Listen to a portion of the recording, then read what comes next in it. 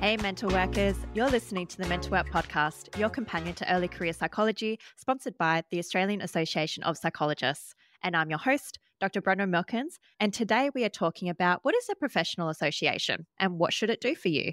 Here to help us unpack all of that and how it's relevant to you are two guests, and one of them is Carly Dober. Hi, Carly. Hi. And the other one is Sahra O'Doherty. Hi, Sahra. Hi. Thank you so much. Both have been guests on the podcast individually. It's such a pleasure to have you back on together. Very excited to be here. Thanks so much for having us. Excellent. And could I please ask you both to introduce yourselves and what your non-psychology passion is? Maybe we'll start with Carly. Hi, everyone. I'm Carly, a psychologist and a director at the Australian Association of Psychologists. I have so many passions outside psychology, but probably my main ones are hiking and surfing. Amazing. And Sahra? So I am Sahra O'Doherty. I am a psychologist at Mindscape Psychology in Sydney's Inner West. I'm also the current president of the Australian Association of Psychologists. And okay, so passions. If we hear some snoring today during the podcast, that is from my lovely little Cavalier Poe. Which is short for potato, because that's what happens when you let your children name a pet. And my other really big passion that I'm super into at the moment is crocheting. And I'm currently crocheting a dress that I aim to wear at the conference. That is amazing. And what a goal. And also I love children naming pets. And they would have been like, the dog kind of looks like a potato. Potato's a great name. Literally. So my younger one wanted to name him Spite, Spite, Spite, because why not? And my older one wanted to name him Chutney. What they both agreed on was Potato. So his full name is Potato Chutney O'Doherty. Okay. That is hilarious. When you think about it, Spite is a pretty cool sounding word, but probably doesn't have the connotations that you want for a cute doggo. Probs not. Yeah. Still cute. Yeah. Thank you both. Okay, so today we're going to be talking about what is a professional association. To get us started, I thought you could both elaborate a bit for listeners about what your current roles are in AAPI and what do you do in those roles? I don't mind going first. So as the president of AAPI, so I have been a director on the board since 2019. And a lot of the association has changed completely since that time. We have added so many new member services, and just the way that the organization has run has completely changed in the last sort of 5 years or so. Part of our role is to contribute to the strategic planning and oversight of the main activities of AAPI. So things like what sort of partnerships should we collaborate on? What sort of advocacy should we be prioritizing? Because obviously we're all, really pushed for time, and all of the board members and directors are all volunteering our time. And so we're wanting to make sure that we are really to the point and prioritizing what are the highest needs of the psychology profession that we represent. So they're kind of our main goals, I guess, as directors. But we also do things like contribute to submissions and articles, media stuff, and a lot of other inter-organization representation. So we'll have meetings with all levels of government. And we'll also have meetings with other kinds of associations and organizations so that we know that the voices of psychologists who we represent will be put forward and considered. So that's how I see our member organization as being run and led. Yeah. And Carly, do you do anything different or similar to what Sahra's describing? Yeah, well, I've been on the board of directors for almost 2 years, and excitingly, and also sadly in a way, but I'm not really going anywhere.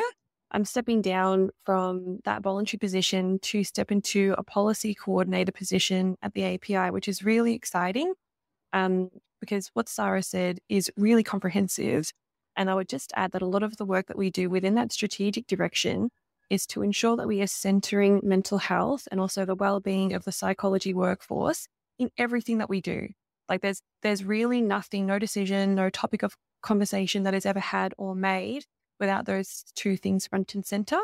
And so a bit of the work that I am enjoying and do is I, look to the needs of what psychologists who are in AAPI are wanting or talking about, what CPD they're interested in. And I'll go and talk to people who might be great in those fields and provide that as an offering for AAPI. And submissions like Sahra stated, I worked on the duty of care climate change bill with David Pocock and Anjali Sharma, which again focus solely on mental health and the impacts for both Australians and psychologists working in this field. So yeah, it's great. It's about relationship building. It's about really, again, focusing on psychology as a profession. How can we have a sustainable workforce? And why does psychology need a professional association anyway? Like, why can't we just trundle along and be all cool? And why do we need this big body where you do all these amazing things? This is such an important question, Bronwyn. So I think that unfortunately, over the decades that psychology in Australia has existed, it has primarily been each individual solo practitioner or solo psychologist in a particular organization doing the work that they love and being passionate about the support that they're providing to their clients. And because there has been such a limit in terms of connection with other psychologists, and also a disconnection between what is happening on the ground with practitioners supporting the public and what is happening in the decision-making upper echelons of politics and power, member associations are here to bridge that gap. So we are wanting to listen to members, look at what the commonalities of issues are happening on the ground so that we can feed that back up to the people in power and the powers that be so that decisions can be made that are in the best interests of our members and the public who we serve.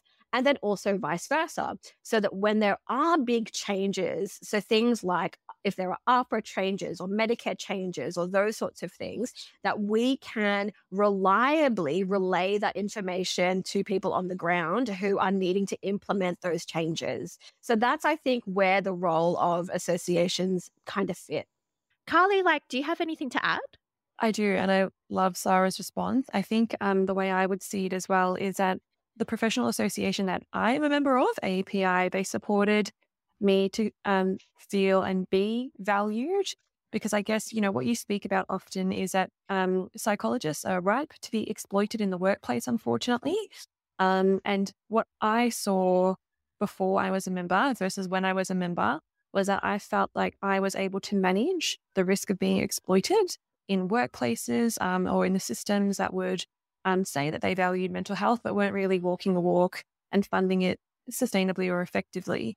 So yes, it was amazingly about connection. I've met so many beautiful psychologists that I never would have met without it. I love that. But it's also that, who do I have? What big body do I have to support me from not being exploited, in this career? Because, caring professions, we do most.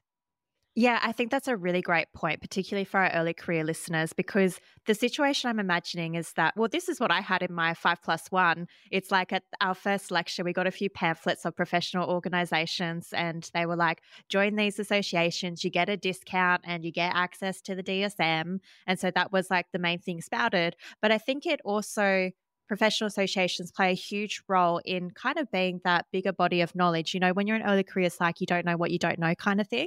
And professional associations can help bridge that gap. I'm still learning. Yeah. Seriously, there was a question that came into the API team. And I was like, that happens all the time. If there's a cancellation when you're a subcontractor, you don't get paid for it. And my colleague was like, what? That's still happening? And I was like, what? That was never meant to happen? So I think it really is about that sense of not having to do it alone, as Carly's saying. I think particularly for early career psychologists, I never had that. as an early career psychologist. So when I was a provisional 12, 13 years ago, that was never really on the table. So I didn't get the pamphlets to join particular organizations. We were aware that there was one organization that we could join at the time. And that organization didn't actually allow me to join as a full member. I could only join as an associate member. And I thought, you know what, that's not kind of cool. So I ended up working in disability services for a number of years and joined a disability services psychology association.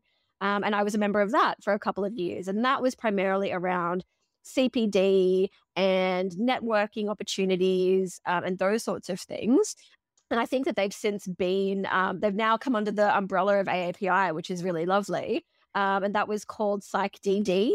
And really, there's a few small associations that still exist that are for really specific things. But what I think early career psychologists are looking for primarily is support. They want guidance, they want guidelines, they want help with managing issues. And I think that AAPI has just really kind of filled that gap in the market, really, for that. Yeah, absolutely. So maybe you both could tell us a bit more about what AAPI has achieved for its members. I know that's a big task because there's so much. Where do we begin? So I guess even in the small time that I've been a member or been a part of the team of the AAPI, membership has jumped up to almost a quarter of the psychology profession, which is really exciting for a quite young organization, which again then speaks to how many people have found something worthwhile joining and remaining in the AAPI for. Recently also, there's been a lot of legal work to attain substantial equivalence for those who didn't do clinical pathways to achieve substantial equivalence to get clinical registration, which cannot be understated. This was a lot of time, effort, and energy. Again, perhaps Sahra can speak more to it because I think she's been in it longer than me. But again, really trying to eliminate that two-tier discrimination that is not evidence-based, is not helpful to people who are trying to see a psychologist and just get a rebate that is that helps them to afford being alive today. Yeah, there's a lot. The main thing that I have seen in my tenure at AAPI has been the fact that AAPI and particularly psychologists who don't have clinical endorsement now have a seat at the table. And that really wasn't the case. You know, if you go back through like Senate estimates inquiries and parliamentary question times and all of those sorts of things, when there have been topics of mental health and in particular Medicare or NDIS spoken about prior to 10 years ago, registered psychologists weren't even invited to speak. And now we are. Really? Wow. Absolutely. So it's people like the psychiatrists who tend to have a lot of airtime. So professors Hickey and McGorry tend to represent. There's been a lot of representation from other psychologist member organizations, but they all tend to be from a clinically endorsed background. And so those of us without clinical endorsement or those of us with other kinds of endorsements haven't actually had a seat at the table. What AAPI, I believe, has been our biggest achievement has been advocating and pushing to have broader representation with all, as I said before, all members of government, all levels of government, and at all different kinds of mental health representation. So again, Medicare reviews, Senate reviews, NDIS, open arms, victim services, all of these sorts of things, work cover. Previously, we weren't even given a seat. Now we're there. I think that's an amazing achievement. Like, I wasn't aware that we weren't even included in like Senate estimates or even given a voice. And so I think that's amazing to have that seat at the table. Absolutely. And we have amazing representation with Tegan and Amanda, who represent the organization at so many of these places. I just add as well, not only do we get a seat at the table, but these organizations and government representatives will actually contact us to seek our involvement, which is incredible when you hear Sahra describe we know what the position or of them was 10 years ago. And with that seat at the table and being invited to make submissions and that really being included, it seems like AAPI really helps to make change in the areas that are important for the psychology workforce. Absolutely. So one of the things just recently that comes to my mind is the telehealth sessions being included ongoing. So we made huge submissions and recommendations for telehealth sessions to continue post-COVID lockdowns. And because of our submissions, they were included. We're also really working hard with things like pushing up the Medicare rebate. So in the however many years of us being registered, the Medicare rebate had gone up, I think, literally like $5 Yeah. in that time. But in the last 2 years, there have been something like 3 increases. So that in itself shows that even though it's, a $1 here, $1 there, they are listening. And it's incremental change that we're working with, because we know that governments and budgets are set well in stone before we even come into the room. But we know that there is scope for change and that they are listening. Yeah. And I guess I just want to highlight that these changes are not insignificant. Like even the telehealth change, it's like prior to it being made permanent for as long as we hope for. But prior to that, it was that you could only get a Medicare rebate if you were in a remote and regional area, so like the Monash areas, and you had to be a particular amount of distance away from your psychologist as well, which like on the face of it, it's like that excludes folks who are living with disabilities who can't attend sessions face to face.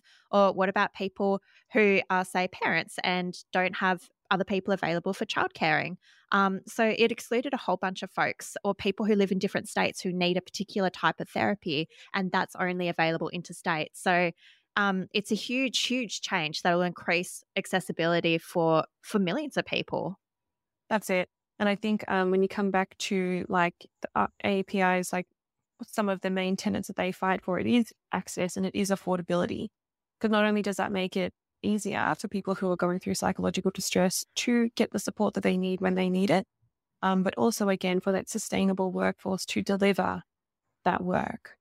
So we've got these far-reaching benefits that people can have from joining a professional association. I just wondered, were there any other resources that might be particularly relevant to early career psychologists that they could get from joining a professional association? Because I think there might be maybe like a misconception that joining a professional association offers really limited benefits and perks beyond networking. I went nuts when I was a prov psych on all the templates and resources. I was like, oh, okay, this is like a Wikipedia for psychologists, and just everything that like I could adapt to my own private practice that I run. It was just perfect because I was getting confused looking online, asking different people because they'd send me different information, or I'd be like, I know that this is missing from this. I don't want to run the risk of missing anything or being, unethical. You're not intentionally, but just from not having all my bases covered. The resource library is, you get lost in it. So that I found really helpful because I guess like I have that paranoia of ever being pinged with ARPA, and I was like, well, I've got this. So on that face, I'm fine. Yeah, it does provide a level of reassurance. Sahra, anything else you wanted to add? Yeah, I love the policy and the guidelines sections. That really totally, as Carly said, makes me feel really secure. Yeah. That I'm doing everything, above board and everything has been approved. And you don't have to reinvent the wheel. Like you don't have to come up with your own cancellation policy because there's one right there. The other thing that I find hugely valuable is the responsiveness of our member queries and member questions line. I mean, I've used it as someone working in private practice. My team has used it. And I've also been on the other end of it where I've been supporting people to when they've come to us asking questions. And I think the fact that we are so responsive, basically every query that comes through gets answered within the same day or at most the next day. I don't know any other organization that would be as responsive. And I know that a lot of people wouldn't be calling if it wasn't, I need help right now because I'm panicking and I feel like this is super urgent. No, I agree. And that's something that I've heard feedback from on social media that people really appreciate about AAPI, its responsiveness, because they've been to other associations and they've been really panicked and they haven't received that. And it can feel really, I guess, disappointing, like when you really in your time of need and you're not getting that responsiveness. Yeah. I think what I really enjoyed as well is like the various interest groups, like just connecting with other psychologists who I might not have ever met before organically, or it might have taken a really long time to talk about practice and to meet regularly and to discuss how we're using these various offshoots in practicing, because you have to. I love eco psychology. I also love yoga. And, you actually have to meet with others like peers and talk about it so they can kind of oversee or practice and mitigate risk again. Because if APRA are like, what are you doing with this person? You can say, well, I've been, looking at the evidence with my peers. It's well researched. Yes. No, that's a huge benefit as well. Carly and Sahra, I just want to go through some potential misconceptions that people might have about professional associations. Is that okay? For sure. So pretty much I'm going to just say a statement and then I'm going to be like, agree, disagree kind of thing. Okay. So statement 1, professional organizations are only by invite only and they are exclusive. So if you're at a lower stage of your career, you can't join, or they're inaccessible. So they're very expensive and that makes them exclusive as well. That was a long statement, but have a go. Hell's no. Agree and disagree. Okay. Okay, Carly first. I'm sorry. Okay. I'm only saying hell's no because of my relationship with AAPI, but I'd love to hear Carly. No, same. I disagree because of my experience at AAPI, but I disagree because of different associations I've tried or considered joining that actually weren't inclusive. For sure. And like I said before, the fact that I was only able to become an associate member of a particular organization, to me, you're already seen as being like on the periphery. You're not even a core member. Whereas with AAPI, we don't have membership statuses based on where you are in your career or what your specialization is. It's basically just, if you are a student, cool, that's one price point and it's super affordable. I think it's like $50 a year. And then once you're fully registered, it's whether you work part-time or full-time. So again, it's based on how much you're willing to pay and so how much you can afford. And that is, again, coming back to our core value, as Carly was saying, of affordability. Totally. Okay, next thing. So some people may argue that professional associations are influenced by commercial interests like sponsorship deals or partnerships, which could potentially compromise their independence and objectivity. Is this true? I mean, potentially. So AAPI disagree. Yeah, for AAPI disagree. Okay, but potentially. Let us know, Sahra. What are you thinking? I mean, I've met with other CEOs and presidents of other boards and associations, and not just psychologists, but other associations that are out there. And sure, they might be influenced by commercial interests.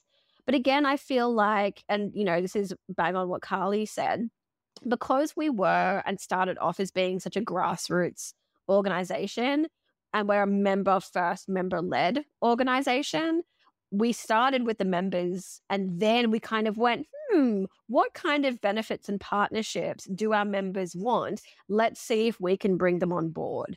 So I'm really not sure about, what kinds of other partnership or money-led interests there might be that are out there. But all I know is that's kind of not how we work.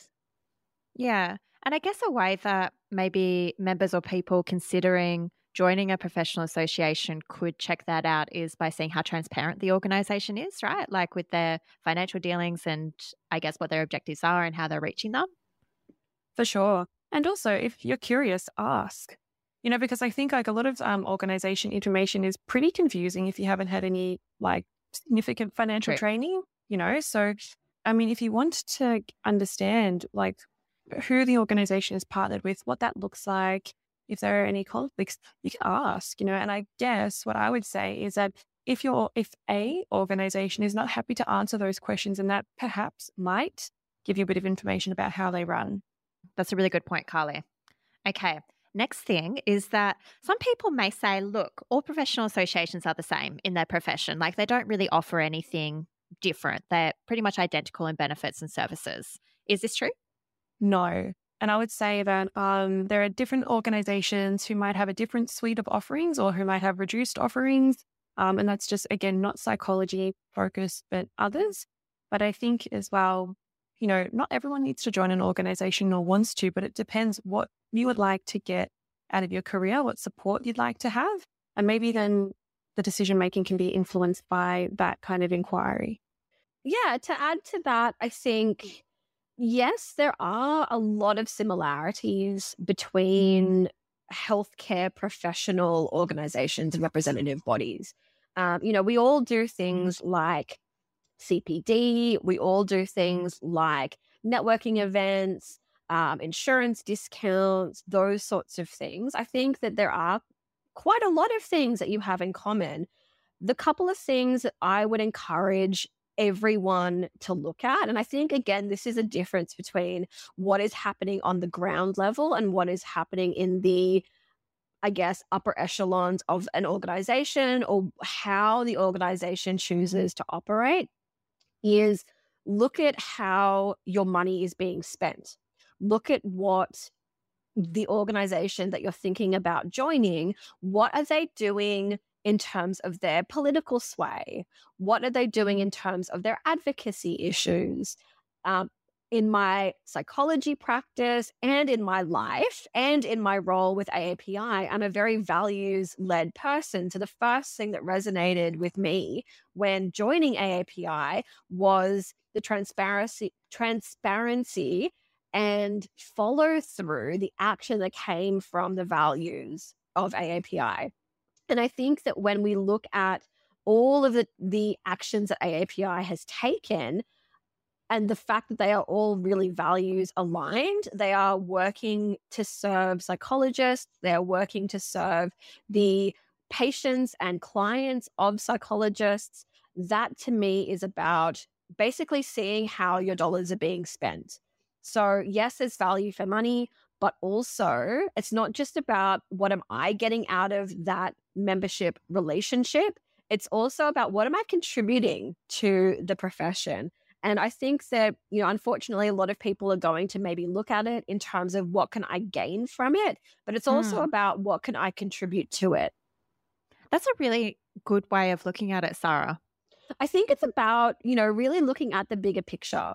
And again, we're really now shifting from every psychologist in their own little silo operating by ourselves into looking at what is psychology like as a profession and where are we shifting our profession through things like political sway and advocacy. Yeah. This ties in nicely to something that I wanted to go on with, which is just some potentially taboo or uncomfortable things about this topic. And that is that I wondered what you both thought that there may be some judgment from colleagues about your association with particular organizations, particularly if those organizations, their policies or positions don't align with their own values and beliefs about where the profession should be heading. And I just wondered whether you could speak to maybe have you received any negative judgment, or is that not based in reality, and how might members manage that? I've never experienced anything to my face. That's not to say it hasn't ever happened, but I think also from those around me and those who I work with, I think they come to expect a certain kind of set of behaviors or choices from me that are aligned with what I believe in, which is like equity, justice. So I don't think many people would be shocked that I have joined and remain very AAPI happy. However, I can definitely imagine many, many situations in which that experience is not another person. And I think there's a lot of historical beliefs and perhaps values from some subsections of the medical establishment or within the psychology profession that is also continued and perpetuated by just the two-tier, non-evidence-based discrimination. I could definitely see how that could occur in environments where that is a big part. And yeah, that would be very difficult. And I think your response would be very like temperament, confidence, personality based. Yeah. But I think if you kind of step away from all the noise, what matters to you? You know, do you have people around you? Do you have a community who you can turn to and just talk about this stuff when it happens? What is a meaningful career in life to you?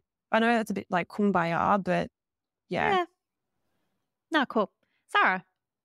Unfortunately, there has been a lot of factiousness in the psychology profession. I think that all the different sorts of factions will have, their own stances and I'm going to say ideologies that might guide the way that they practice and might guide the way that they operate. I mean, I think, again, AAPI is very transparent in our ideology and in our values and stances and the way that we operate.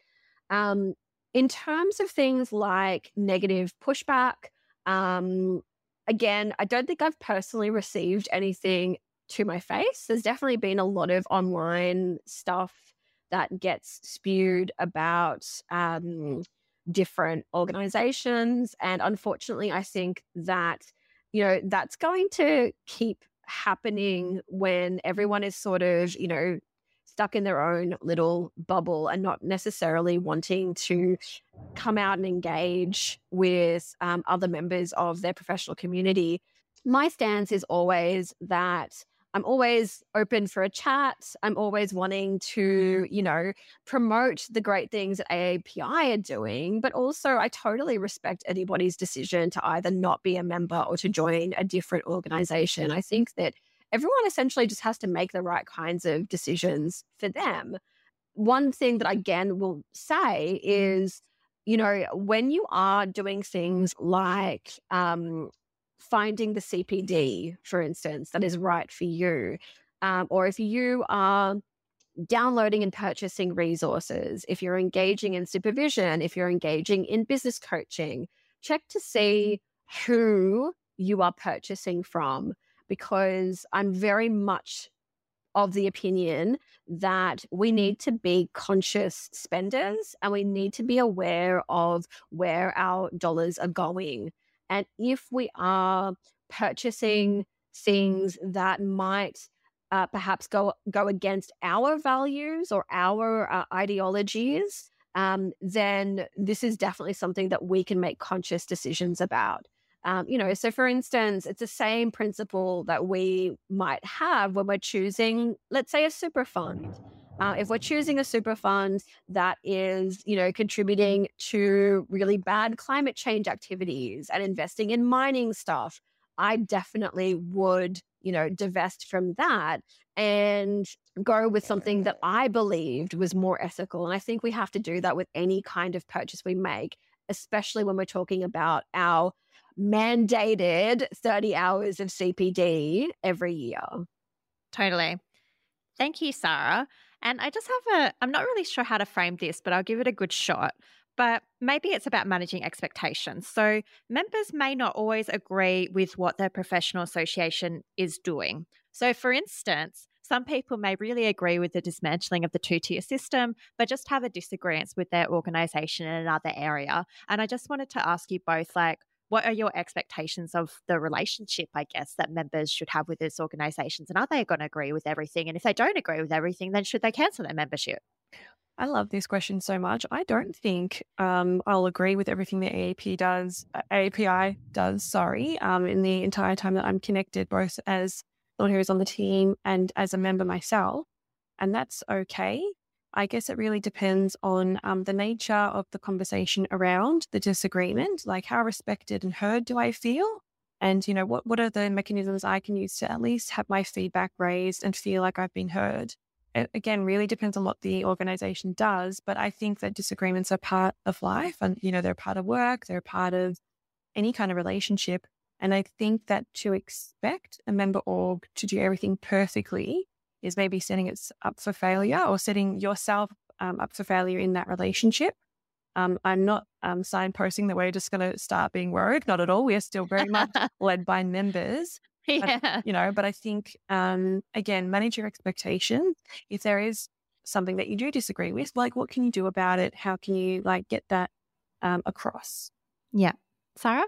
Yeah, I think that, in my time with the board, personally, there have been a number of things that I've disagreed with, but we are, again, a member led organization. We're also a really democratic board. And so if I feel as though I've put my side forward and I've been given a chance to speak and I've been heard and listened to, I'm also going to respect the fact that we as an organization making a decision kind of trumps my individual personal opinion, particularly on some matters.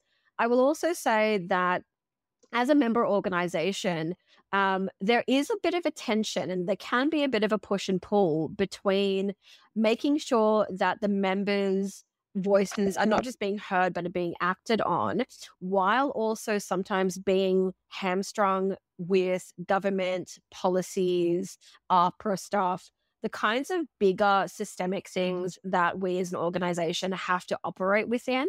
And often there are going to be times when we have to balance, what can we do to support our members versus what do we actually have scope to do given the constraints that might be operating around us and the context that we operate within.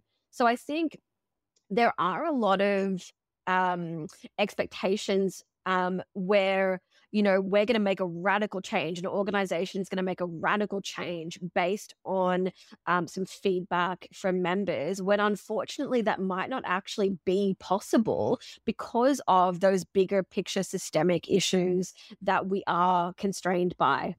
Yeah, no, and I was also thinking that with change, it can take a really long time. And I understand that some people may feel frustrated with how long changes take. From my perspective, it's just the reality of how long these things take and how each step can be significant and take like 12 months to achieve or longer. But it's an important step. So I guess like maybe I just echo what both of you say, that if as a member you do feel that you don't understand or you're frustrated or that you've got a different perspective, I think professional associations should be willing to engage with you and be like, yeah, here's what we're trying to achieve and this is why it takes so long and here's how it's important. Do you think? Absolutely. And I think that a really great example of that is a lot of the legal wins that AAPI has made over the last 4 or 5 years. We had a really big member push a few years ago to raise money, grassroots money, for essentially what we called the Legal Fighting Fund. And what that meant was we were able to retain lawyers, to put forward cases, to do test cases. And I think that, I'm a psychologist, I'm not a lawyer. I don't have a really good understanding of things like court processes and how long a lot of these sorts of things take, particularly over COVID when everything got delayed. And I absolutely hear members' frustration over, asking questions. Okay, so why haven't we heard back about the outcome of XYZ case? And I think it's important to recognize that we don't know what we don't know. We don't know how long these sorts of things take. And that whenever we do get information, whenever we have an outcome, or often when we have a partial outcome, we will put that information out to members literally the same day. And again, that responsiveness and feedback is something that is hugely unique to AAPI. And so understanding that, yes, we're all sitting in frustration when we're looking for things like the outcomes to legal challenges or other kinds of challenges, but that there's always going to be things that are going to be fed back to us when the time is right. So I think sometimes we just have to know what we don't know. Yeah. No, thank you, Sahra. Okay, I want to bring a bit of hope back into this episode. And I wanted to ask you, what do you see advocacy and psychology achieving in the next 5 years, or AAPI achieving? And dream big. And 2-tier. Yeah. Yeah, dream big. And 2-tier. Okay, yep. And 2-tier. That's my hope. What about you, Carly? Yeah, exactly the same. I think the substantial equivalence win is massive. And I think about all the amazing, talented, caring, kind professionals who are, 5+1 or 4+2 students, graduates who would, love to be able to bulk bill, especially in the context of cost of living crisis. That doesn't look like it's going to get better anytime soon. And yeah, just how that would change things for so many Australians, psychologists and not Australians, can't be understated. So that is my big dream. Anything else you both wanted to add to that? Yeah, I mean, ideally I'd be able to really work on climate policy with the government and support cool. psychs and, non-psychs through what that would all look like over the next coming decades. That would be my dream. I would absolutely support you in that, Carly. It would Thank be you. it already is important, but it will continue to be such an important area that psychologists need to be skilled up in the future. Mm. I think a lot of the things that I am really, really hopeful for, and the things that I think that we are basically on the cusp of achieving, are things like being able to roll out appropriate and the necessary length of services for our clients. I think that the halving of the Medicare sessions, a year ago just meant that a lot of people were suffering. We need to have that Medicare rebate rate raised to the 150 because, as Carly's saying, I think a lot of us are really wanting to bulk bill. We want to be able to help more, and it's just not possible currently. And so our advocacy is really about that broader systemic change. We need to make sure that the government understands that what they are doing is affecting people on the ground. And we are wanting to support our members who are providing the services so that we could help more of the Australian population. Absolutely. Yeah. And I mean, just to echo both of you, my big dream is to have accessible and adequate mental health care for everybody in Australia. And it's crazy that we don't have that. And I do see the dismantling of the two-tier system as crucial to increasing accessibility and adequacy of mental health services, because you're both psychs, I'm a psych too, and it's like with the halving of the Medicare sessions, nobody would ever say to a person with cancer here's your half dose of chemotherapy. It'd be disgusting, and for me, I just feel like it's similarly disgusting for mental health. People deserve better. Oh yeah, my God. And isn't it sad? I know you were trying to end on a hopeful note, but isn't it sad? Yeah, no. How your big dream is I just want adequate healthcare for me. I know. I just want people to have the right amount of treatment that they deserve. Yeah. There shouldn't be such a big ask. No. Yeah. Literally. Yeah. Okay. I've got 2 more questions. What small steps can early career psychs take to make positive changes in their profession right now? And I guess the cough there is join AAPI. I mean, I definitely think so. I would very much encourage anyone, if they're not yet ready to join, come and chat to us, chat to members, call us, talk to us about what we offer, have a look at our website, have a look at all of the great things that we can do to support you. I also think, and I'm going to keep pushing the money angle here, I really want people to be a lot more conscious about what they are spending their money on and why they are choosing to give their money to particular companies or organizations rather than others. I think that being able to be a conscious spender and knowing where your money is going and what you are funding is so important. So definitely have a look at that. Totally. And I believe that AAPI has some vacant board positions, or it wants more diversity on its board. So ed dev psychs, community psychs, provisional psychs, Indigenous psychs, right? Absolutely. BIPOC psychs, LGBTQI psychs, neurodiverse affirming psychs. We want to have a really broad and representative board so that we can encourage a really broad and representative membership. Absolutely. So if anyone, is listening to this and is keen, do get in touch with AAPI. And finally, could you tell us what AAPI has coming up? Our conference. Yeah. So just to give out the dates to listeners, the date of the conference is the 20th to the 22nd of March, 2024. It's in Brisbane. Tickets are currently available. There's a jam-packed program. I'm really looking forward to, I've signed up to the workshops on the Wednesday. So I'm doing, I can't remember the exact title, but it's how to work well with Indigenous folk and being culturally responsive in your practice. And then I'm doing a workshop on neurodiversity affirming practice and how to assess neurodiversity in those affirming frameworks. Brilliant. Yes. I'm excited for everything, honestly. I think I'm going to take 3 notebooks and I'll just be scribbling away, trying to brain dump everything. But yeah. Yeah.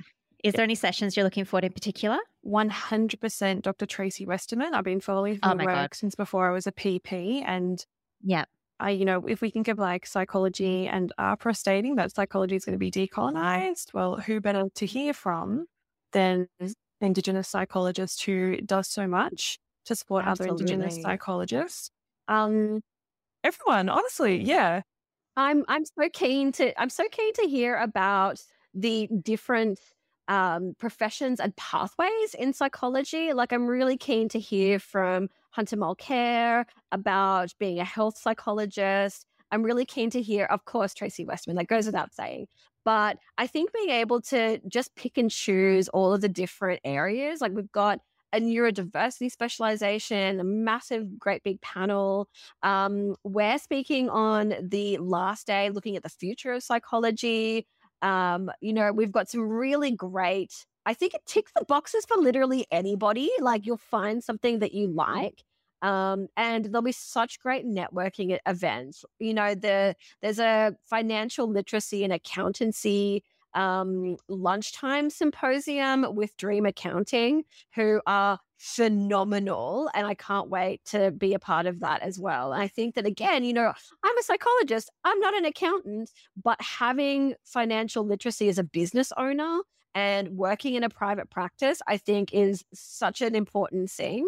So yeah, so many things that will suit everybody. Yeah. And it was member driven, the topics of the conference. So there was a survey put out and then members put in their topics. And I had a look at all those topics and everyone here at this panel did as well. And I was like, okay, how can we do this? How can we make this need? Yes. And I'm bringing my whole team up from Sydney for the conference. And basically what we're doing is we're dividing and conquering on the first day for the workshops. So some of us are going to some and some of us are going to the other. And then we're going to swapsies our notes because, yeah, it's just going to be so much stuff. Mm-hmm. Yeah, I'm really looking forward to meeting everybody. I want to come back to Tracy Westerman because she lives in Perth and she loves running. And so literally Tracy Westerman is sometimes my motivation to get outside because I'm because she runs around Perth and I live around Perth. And I'm maybe I run into Tracy Westerman. I'll keep on running. What a wonderful motivation. Yeah. I'm I could meet Tracy Westerman today. She won't want to speak to me because she's interested in her running and that would be weird and creepy, but maybe I could get a look. But you can see her, Yeah. So I'm really looking forward to her speaking is the neurodivergent way of saying that. That's amazing. Yes. So many great opportunities. There's so many great people coming. I was just actually talking with Tess Crawley. Tess Crawley will be presenting as well. She's excited to be there. Yeah, there's just amazing people who are coming down for it or coming up for it, which is great. Yeah, awesome. Well, thank you so much, Carly and Sahra, for coming on this episode. It's been so informative to have you talk about what a professional organisation is and the role that it can play in people's lives who are psychologists and how it can really have far-reaching impacts. And so thank you so much for your time and expertise. Thanks so much, Bronwyn, for having us. Yeah, thank you. Pleasure. And listeners, thank you so much for listening. This episode was sponsored by the Australian Association of Psychologists, so thank you for them for sponsoring the podcast. If you're loving the show and don't want to miss an episode, please press follow on your podcast listening app. And if there's somebody you know who you think might be interested in this episode, do chuck it into their ears and show them how to listen to it. And that's a wrap. Thanks for listening. Hope you have a good one and catch you next time. Bye.